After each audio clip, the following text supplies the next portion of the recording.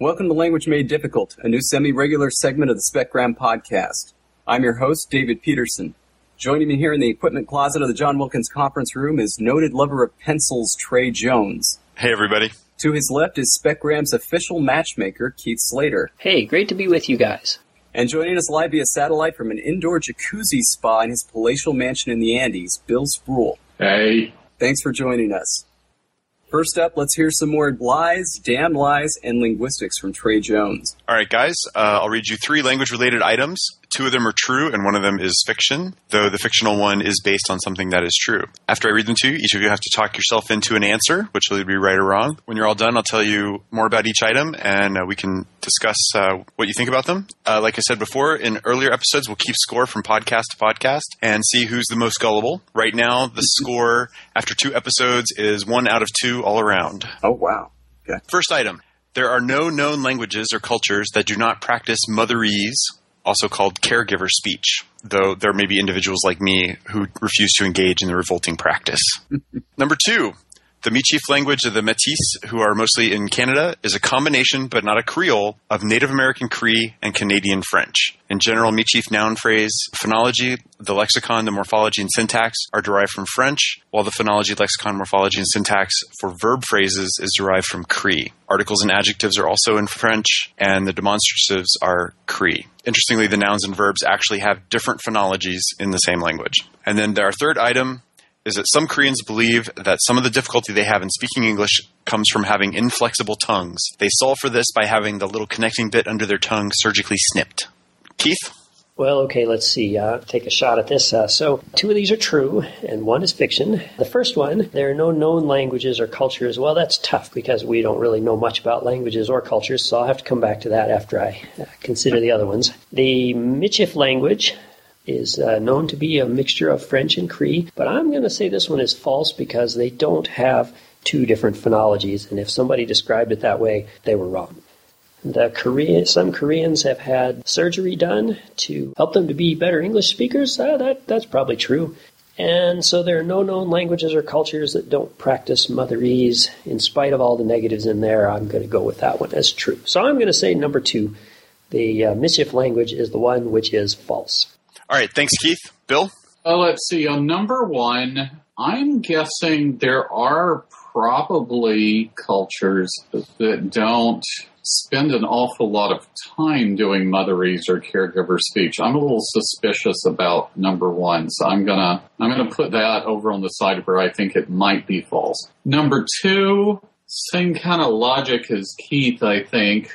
I find it difficult to believe that a linguist could not figure out some underlying forms that would make all different forms have the same phonology, even if one form was simply an engine noise from a truck or something. Number 3, it says some Koreans believe that some of the difficulty they have in speaking English comes from having inflexible tongues. Logically, you would just need one Korean who believes that. And since there are a lot of people in Korea, I think number 3 is accurate because bound to be at least one. So that leaves me with 1 and 2. Of those 2, just to be contrary, I'm going to say number 1 is the false one, because I'm tempted to believe that someone would at least claim number 2 because it sounds impressive, and that would get you published. All right, David? All right, man. Too bad. I was really hoping you were going to go with number 2 because I thought I was going to jump out to a commanding lead in this competition. For number 2, I actually borrowed for quite a while a book on Michif from the famous linguist Maria Polinsky. Now, of course, I didn't read it, but I certainly did glance at the front cover. And I know for a fact that somebody has claimed that it's basically described as a mixed language. I mean, who could resist claiming that one language has 2 different phonologies? That's, as Bill says, that's immediately publishable. So that one's true. And I also seem to recall having heard or perhaps read in a dream something about some Korean speakers somewhere believing that if you snip that awful little thing between your tongue and the bottom of your mouth, that it would help you to speak English better. And let's be honest, in the history of language, it's pretty common for people to mutilate themselves for pretty much ridiculous reasons. And I was thinking that it'll help change their accent or make them more likely to fit in higher society. So I'm pretty confident that one's true. And every single person, even you, Trey Jones, uses motherese. Even just a little bit, perhaps just with cats. I'm going to say that one is absolutely false. Okay, so you've confused me there, David. I think you got the negatives backwards I think on number one. Shoot, I think I may have been confused too. Can you read me number one again? Sure. There are no known languages or cultures that do not practice motherese. Okay, there are no... So every known language and culture does in fact do motherese, which seemed to be what you were saying there at the end. Oh, you're kidding, really? Shoot. Every language does motherese. Oh, yeah. Okay, no, I got it. Michif is a mix of French and Cree. Right. And the Koreans snip their tongues. Oh, shoot. Is it Cree? Oh, now you've got me confused. Okay. Every language has motherese. That's a fact. So, okay, throw one out. Shoot. Now it comes to it. All right. I think I'm going to say 3 is the false one, and that it's not Korean. It's some other language group that I'm not aware of. Okay. Now I'm set. Okay. So I guess I tricked you pretty good there, David. You thought I was so tricky last time. It wasn't nearly as tricky as you think. Uh-oh. Yeah, so I tricked you, David. Number 3 is, in fact, true. It is the Koreans. It is true that people believe that the little thing under their tongue makes their tongues inflexible, and they do, in fact, get it snipped. It is not true that they do have less flexible tongues or that getting it snipped helps them speak English any better. But they do believe it, and they do have surgery. Number 2, the Michif language. David had exactly the right information there. It's called a mixed language. It's pretty convincing, actually, if you instead of just reading the cover of the book, you actually read the book. I have a book on Michif. It's pretty interesting. It seems that a bunch of French-speaking European fur traders got together with some Cree-speaking Native American ladies, and nobody learned anybody else's language, so they ended up making some Michif-speaking babies. They have polysynthetic verbs that are entirely Cree, and the nouns and adjectives are French and have French agreement. There's 2 different gender systems, so the nouns and adjectives have masculine and feminine distinction, while the Cree verbs have an animate-inanimate distinction. And there are a small number of mixed languages that this seems to be the best analysis for. Yep. So, in fact, number 1 is the one that is false. There are a few cultures where motherese or caregiver speech is not practiced. Typically, children are not deemed worthy to talk to adults, and they have to learn language on their own, a task at which they do just fine. This is reportedly the case in Samoan, Walpiri, Kichi, Maya, Kaluli, and Javanese. And in my house, I did not use motherese or caregiver speech or baby talk to my kids. I always talked to them in normal speech. I did avoid the 25-cent words when they were little, but now they have to fend for themselves. But wouldn't that simply mean that you used caregiver speech, but your caregiver speech is exactly identical to your adult speech? I think the caregiver speech is sort of defined to be this. It has particular characteristics, so no. Well, I think what you've showed here is something not about Michif, but rather about linguists, and that is that they're able to come up with an analysis that is utterly ridiculous. So I'm going to stick with my answer here in spite of the fact that the claim is that this is true. I insist that, in fact, in reality, it is not true. Watch out with that coffee! These are my best pants! Hey, this coffee is hot. Look, guys, I'm going to have to step out and change. All right, any of the rest of you got anything you want to say? Okay, yeah. First of all, I don't believe your answer. Everybody uses motherese, and I know this is true because I believe it in my heart. You're lucky I don't have any more coffee. All right, thanks, Trey. We've got some language news for you all, but first, a word from our sponsor. Language Made Difficult is brought to you by People for the Ethical Treatment of Functionalists. Functionalists. They don't know any better. Welcome back to Language Made Difficult. Now for some language news. 2 researchers from MIT, Noam Chomsky's Chamber of Horrors, have taken Linguistiana to task. Specifically, they take issue with linguists' acceptability judgments. That is, syntacticians sitting back, writing up a sentence and saying to themselves, yeah, that's probably grammatical, and then treating that grammaticality judgment as hard evidence. These guys have the audacity to claim that bona fide linguists should be testing these grammaticality judgments to ensure that they're accurate. So just where do these guys get off, Trey? Well, I tend to side with the corpus-based experimentalists. All right. And I didn't realize they were from MIT. Surprised Chomsky hasn't had them drawn and quartered yet. I think there's a really big problem with syntacticians, especially sitting back and going, yeah, that's probably grammatical. No one's really accounted for the metalinguistics of studying syntax. The fact that after you hear a weird construction enough times, it starts to sound okay. Yeah, and every graduate student is familiar with that. Yeah, and so linguists in general and syntacticians specifically should be barred from making grammaticality judgments at all after, say, 2 undergrad courses. At that point, they're no longer naive native speakers. This is something that I wonder, having been through, linguistics at the undergrad and the graduate level, can we safely say then that linguists, or at least let's stick with American linguists, are not actually real speakers of English any longer? Yeah, that sounds good. They're not speakers of naive English. Syntactically naive English. Yeah. Well, also sometimes they are fluent speakers of formal written English sometimes. So, for example, if you're making arguments about subject auxiliary inversion, your average syntactician is likely to jump in and start talking about auxiliary inversion with adverbs of low frequency, like seldom had I seen such a thing. I think a substantial portion of native English speakers, actual native English speakers, think that sentence is ungrammatical. Certainly if you give a group of students something to look at with seldom had this happened, a bunch of those students will say that sentence is ungrammatical. Angrier have I never been. But interestingly, this goes back to the exposure idea. If you've been exposed to this construction a good bit, you're sitting there thinking, how could they think that's ungrammatical? This makes no sense. And then the student who just in the margins of the test wrote something like, please take mercy on me for this, thus creating a construction that sounds a bit strange to the linguist reading it, is doing exactly the same thing. It's a construction that the students heard a good bit, so it's absolutely normal. If we went around playing a language game where we spoke English with verb final format, I think in a community, if you did that for very long, that would start sounding fine too.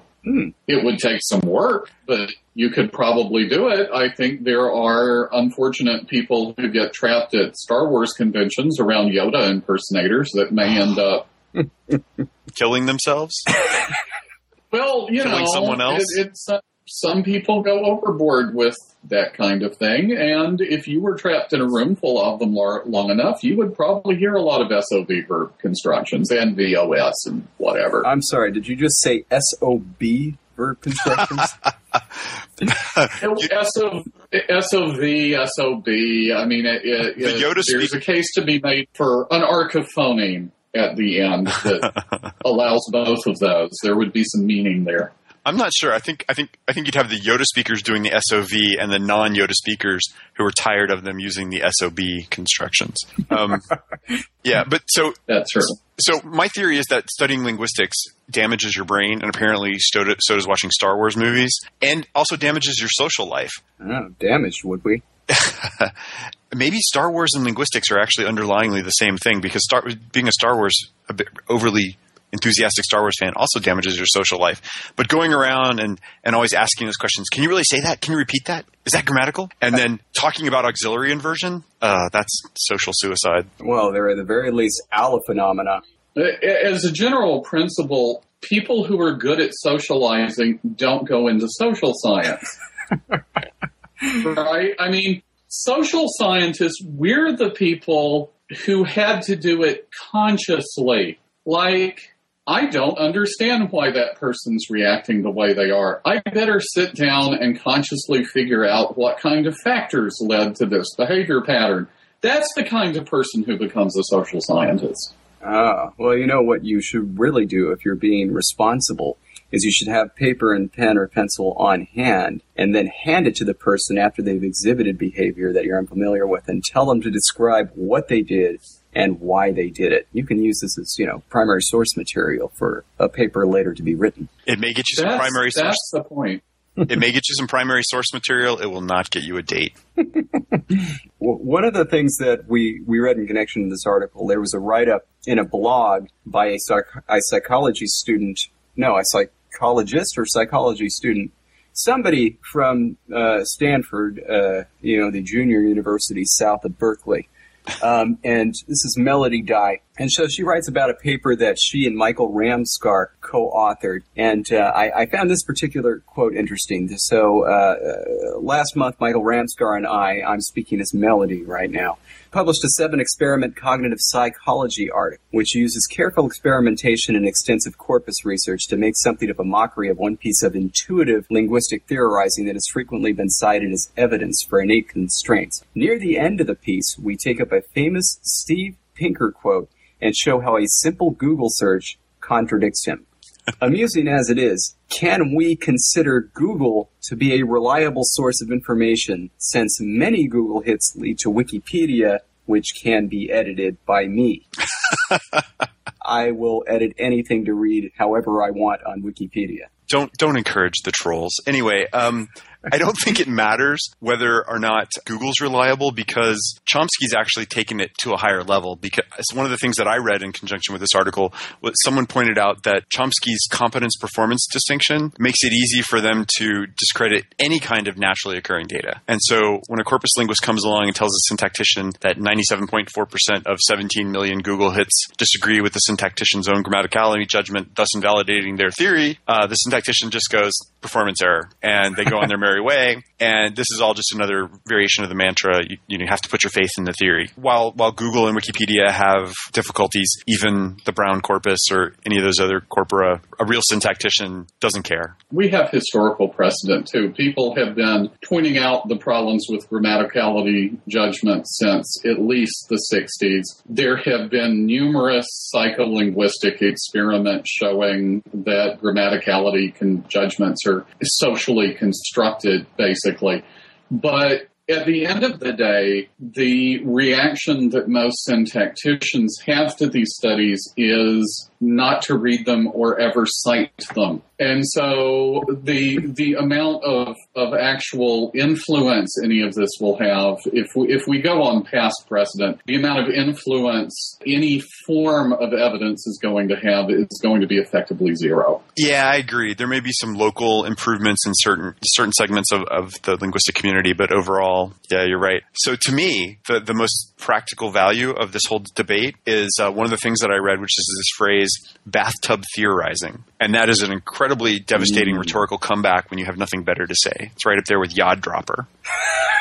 I like it. All right. We need to move on to another topic because I just got this one off on the SpecGram ticker. All right. So this just in. Apparently, 2 different languages can coexist in the same society. It's kind of wild, but I want to explain this. All right. So on March 3rd, 2011, an article appeared in New Journal of Physics which refutes an earlier claim that 2 different languages cannot coexist in the same society.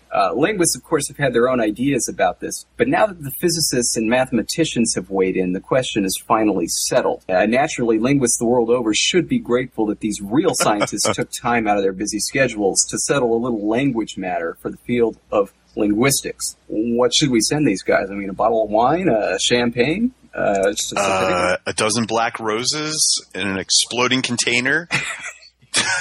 Doing computer models of language interaction is even worse than the self-directed grammaticality judgments by the syntacticians. It's just, this is ridiculous. And mathematicians should know better because they know that they can go out and get proof by example by just going to, one of the multilingual places in the world, like, maybe India. It's kind of big. Maybe they heard of it. And just go there and see, in fact, multiple languages can survive in one society. Oh, so your theory is that India exists?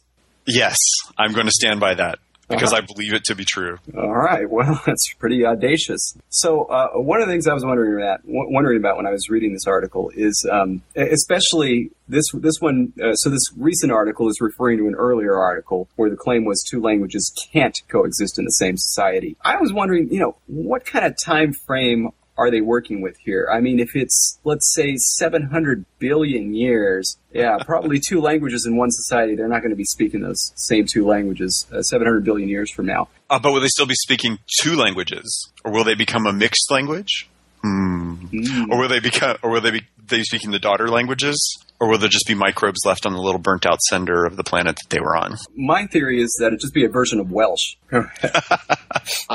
I was simply kind of wondering because I saw one of those news announcements, and of course they did not include the mathematical basis of this. I like to say it that way because it lets me pretend that if they had, I would actually understand it, and I wouldn't. But it left me curious about to what extent they were able to model the kind of reflexive or recursive effect that happens when the language policy of the situation is affected by the speakers having read news releases about these physicists' studies. Right. And so if you have, if you look at the U.S., for example, if you have a bunch of people who have read the first article that says two languages cannot coexist, then they're suddenly running around screaming about how Spanish or Latvian is going to kill English because Spanish, the incidence of Spanish is not zero, and that's going to mean English is going to disappear. And then you can get various political reactions to that, which actually create a kind of self-fulfilling prophecy. Whereas other people who read the second article get more laissez-faire about it, also creating kind of a self-fulfilling prophecy situation, right? Is anyone doing the third study where they modeled the readership of the other two studies? Bill, that's just so much bathtub theorizing because you're assuming because you're assuming that people in the United States actually read articles that have anything to do with physics. Ooh. But you're sitting Sound there point. sort of imagining this hypothetical situation in which it is possible to not have hypothetical situations, right? Recursion, that way lies madness. I think that you guys you're getting a little bit far afield of the most important matter here, which is that it's the physicists here that are helping to elucidate things. All right, they're the ones that are. It's a total power grab by the physicists. That's obvious. Oh, well, what I was wondering is that, it's fantastic that the physicists have finally settled this question of bilingualism for us. But what I want to know is why, if they have a free moment, why can't they settle some other linguistic arguments for us, like, poverty of the stimulus? I'm sure that they have mathematical models that could have something to bear on, whether or not there's actually universal grammar. You need to rein it in or I'm going to beat you to death with an eigenvector. If you like your mathematical models so much. And I'm kind of wondering, there's the economic principle that bad money drives out good, right? Linguistics has had faux mathematics for ages. And so I suspect that probably crowds out real mathematics over time. I mean, So that's the source of your that's the source of your earlier argument that you have to model what people are reading and thinking about before they put it into the inputs of the rest of the system. So it doesn't matter what the physicists do and what their math is because linguists have already turned against math or don't know good math. No, it's just it doesn't matter what the mathematicians do. A decent linguist, a decent linguist can sit down, take an argument that he or she was going to make anyway, like, I don't think this happens because this particular motivation prevents X from happening or whatnot.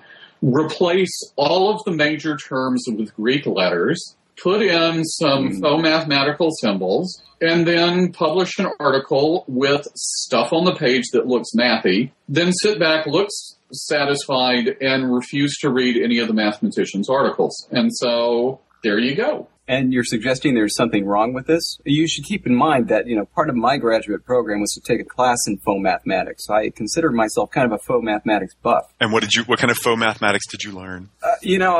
I could explain it to you, but really it would kind of be above your heads. I mean, when you include some of like the lambda and psi vectors and you apply this to complex equations, with numerators and denominators, and then you take into consideration the chiasmus principle.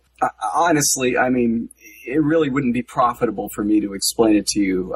You just wouldn't be able to kind of comprehend it, if you understand. I'm sorry that's the way it is, but it is. You do remember that I accidentally made the mistake of studying math and getting a degree in mathematics before I went on to linguistics. There's a common misconception that mathematicians, due to their background, are actually able to understand faux mathematics, and that's really not the case. It's kind of like there's actually a parallel within linguistics.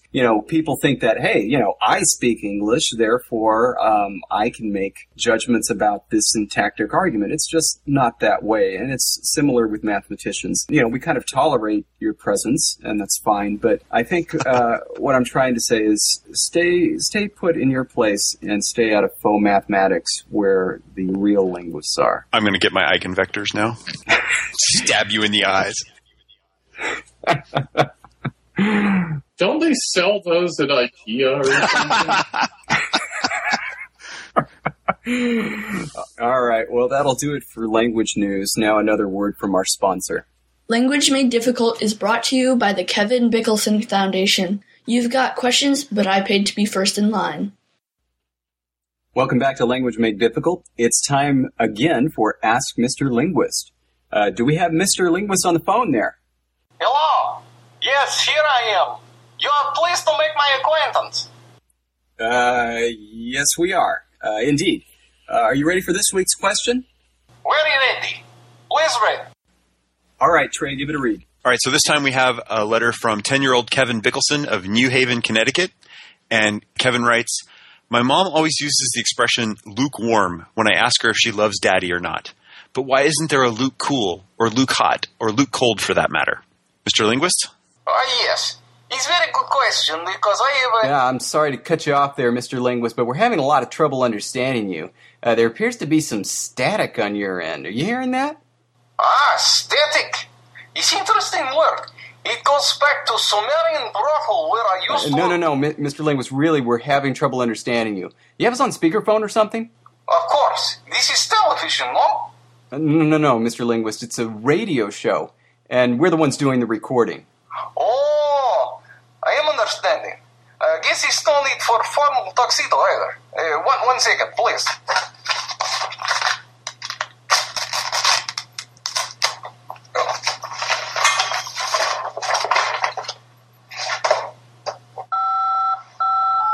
Okay, is better now? Oh, yeah, that's much, much better. Okay, very good. It's figured out now. Please to read question again. Kevin writes, "My mom always uses the expression lukewarm when I ask her if she loves daddy or not. But why isn't there a Luke cool, or Luke hot, or Luke cold for that matter?" Mr. Linguist? It's interesting question, Kevin. I'm much pleased you're asking, as this ties directly into my research. It turns out the expression lukewarm dates back to Lukos Tokotopoulos, a merchant of dubious origin who probably sold expensive window furnishings to young boys in the 6th century BCE. He had ritual to take scalding hot bath just before leaving on sailing trip. So hot that the boys he would sail to called the water thermotica luconica, or lukewarm. That is what Lukos Tokotopoulos considered to be warm. This meaning persisted many years and was passed from Greek to Latin to all its tutor languages and from there to who knows how many. However, last use of term for any known language is 732 CE, after which time usage abruptly stopped. No one knows why. It has been theorized that perhaps it became enormously unpopular in every single language all at once, and term was put to death. Gone to 1977, and there is a new movie film debuting called Star Wars. It began as a sequel to popular Paul Newman film Cool Hand Luke, but script changed hands many times and became sci-fi action-adventure film. And so they abandoned the original title film, which was Warm Hand Luke, and it became Warm Luke. This, of course, had to be changed to lukewarm for obvious reasons. A script floated from producer to producer, and no one was liking it, until one day, unfortunately, typo changed title to Luke Wars. Luke Wars. Now they are all liking it. And script changed, and eventually Luke was changed to Stars, and old title Lukewarm was used to describe so-so reaction to idea. Now also used for liquid that is not quite warm, I hear. And of course, it follows that there can be no look cold or look hot or what have you. These are having no meaning. Thank you for beautiful question. Huh. I didn't know that. Thanks very much, Mr. Linguist. And if you have a question for Mr. Linguist, send your questions to mrlinguist@specgram.com. Well, that took a little longer than I expected. I'm back. What did I miss? That's all the time we have on Language Made Difficult. Oh, come on. Tune in next time for some more largely nonsensical banter tenuously related to language. Thanks for listening.